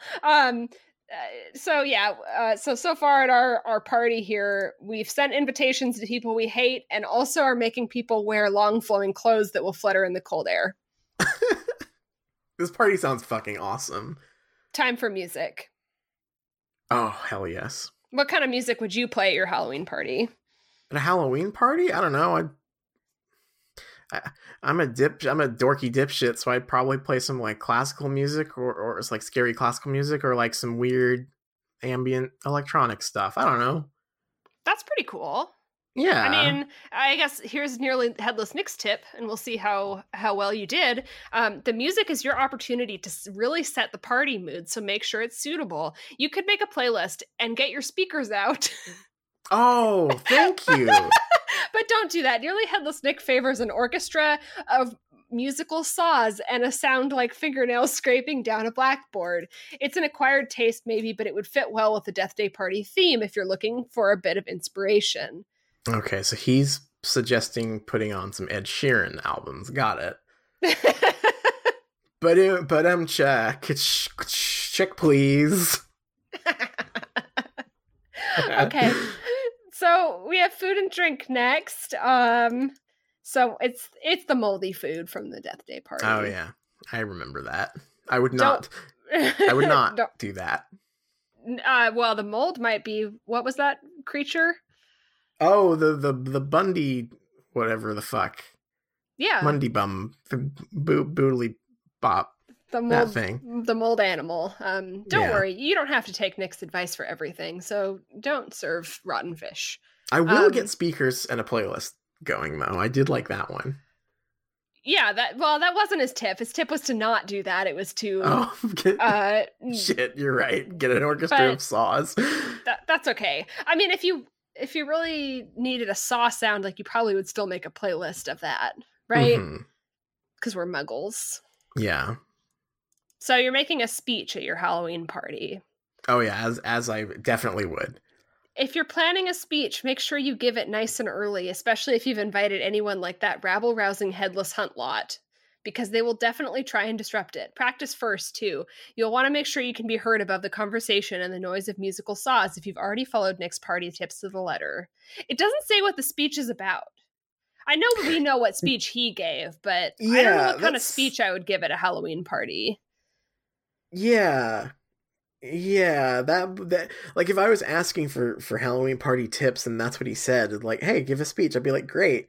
What about? You got any ideas? And he's already floating away, I guess, at that point, and I have to. Yeah, I'm not sure. Uh, you give speeches at like birthday parties, maybe.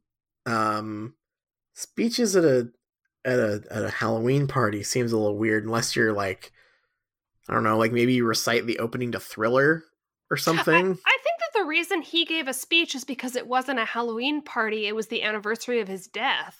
Yeah, it's a birthday party, but for a ghost, right? Like, yeah, it just happened to be on Halloween. Right. Well, Yeah. The next tip is don't lose your head. Oh, I get it. Thank you, Nick. That's a funny joke. One of the most important things Nick ever taught us. Nobody likes a party host who flips out. Oh. So our main tip is to keep your cool at all times. We suggest ice. Nick had ghosts. I don't know what that means. Wait, what? What? Nick kept cool because he's a ghost, but we have to keep cool with ice because we're alive. Okay, I get it when you phrase it like that, but that's not what it says. It said Nick had ghosts. And I don't. Nick is a ghost. He is, yeah. Is the problem with that? Yeah, I'm not like, I don't have humans sitting around here. It's me. I'm sitting here. It's warm-blooded. Yeah, that's the human condition. Just like Quidditch. Like Quidditch. The final most important point here is to have fun. Last of all, enjoy it. Nick God. Sure know how to throw a spooky shindig, and just because you're not a ghost doesn't mean you can't too. So grab a plate of furry cheese, enjoy the musical saws, and ask yourself why on earth you didn't take party advice from someone better in the first place. So a little joke there at the end. Hey. Don't serve rotten food at your party. Yeah, good idea. And don't invite the headless hunt. No, we hate those guys. We hate those fucking guys. But I've already gotten these Hufflepuff glasses out. That's true. And what am I going to do if I can't show them to my epic foes? Yeah, so that's the Pottermore Halloween roundup. There are lots of other Halloween things if you search Halloween on Pottermore, including a Halloween quiz, which we won't get into. But they go all out for Dark Arts Month over there. Hell yeah. On my favorite website. Yeah, the best favorite month of the year, favorite website. Great. What could go wrong? What could possibly, well, I think we know what could go wrong. Yeah. Would you like to give a teaser of what will be going wrong next week in Dark Arts Month? Yeah, so I think that we're going to take a look for next week at some scary fan fiction, and by that I mean I'm going through the Halloween tag on AO3, and just as a little teaser here, here's some spooky fan fiction, and this one is called "Fuck Like an Egyptian," and here's a little teaser line. Professor McGonagall said you had nice legs, Hermione said. I don't wanna, but I have to.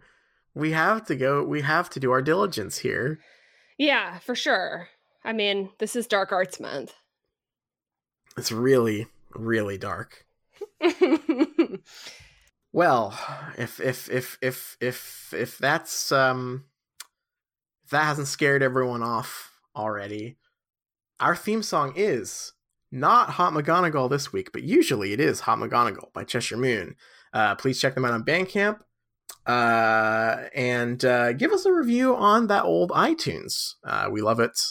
We love seeing the nice things people write, and the stars going up, and we appreciate all the feedback. And you can check us out on Patreon as well if you'd like to hear our bonus episodes. We just read The Fault in Our Stars. Yeah, we talked about it for like 2 hours. Yeah.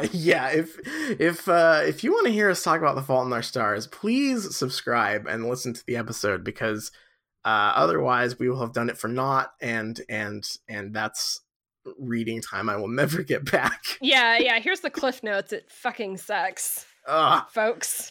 Yeah, Fault in Our Stars. I give that one 0 stars. I'll give it 1.5. Okay, all right. That's my official putting my stamp of approval on that Goodreads review right there. Speaking of Goodreads, what are we reading next week? The new thing we're doing is this dynamic deciding what we're reading while I flip through the book here. I keep on remembering that I haven't asked you yet as I'm asking it on the podcast. It's very good. It's okay. So I think that we should do 2 chapters.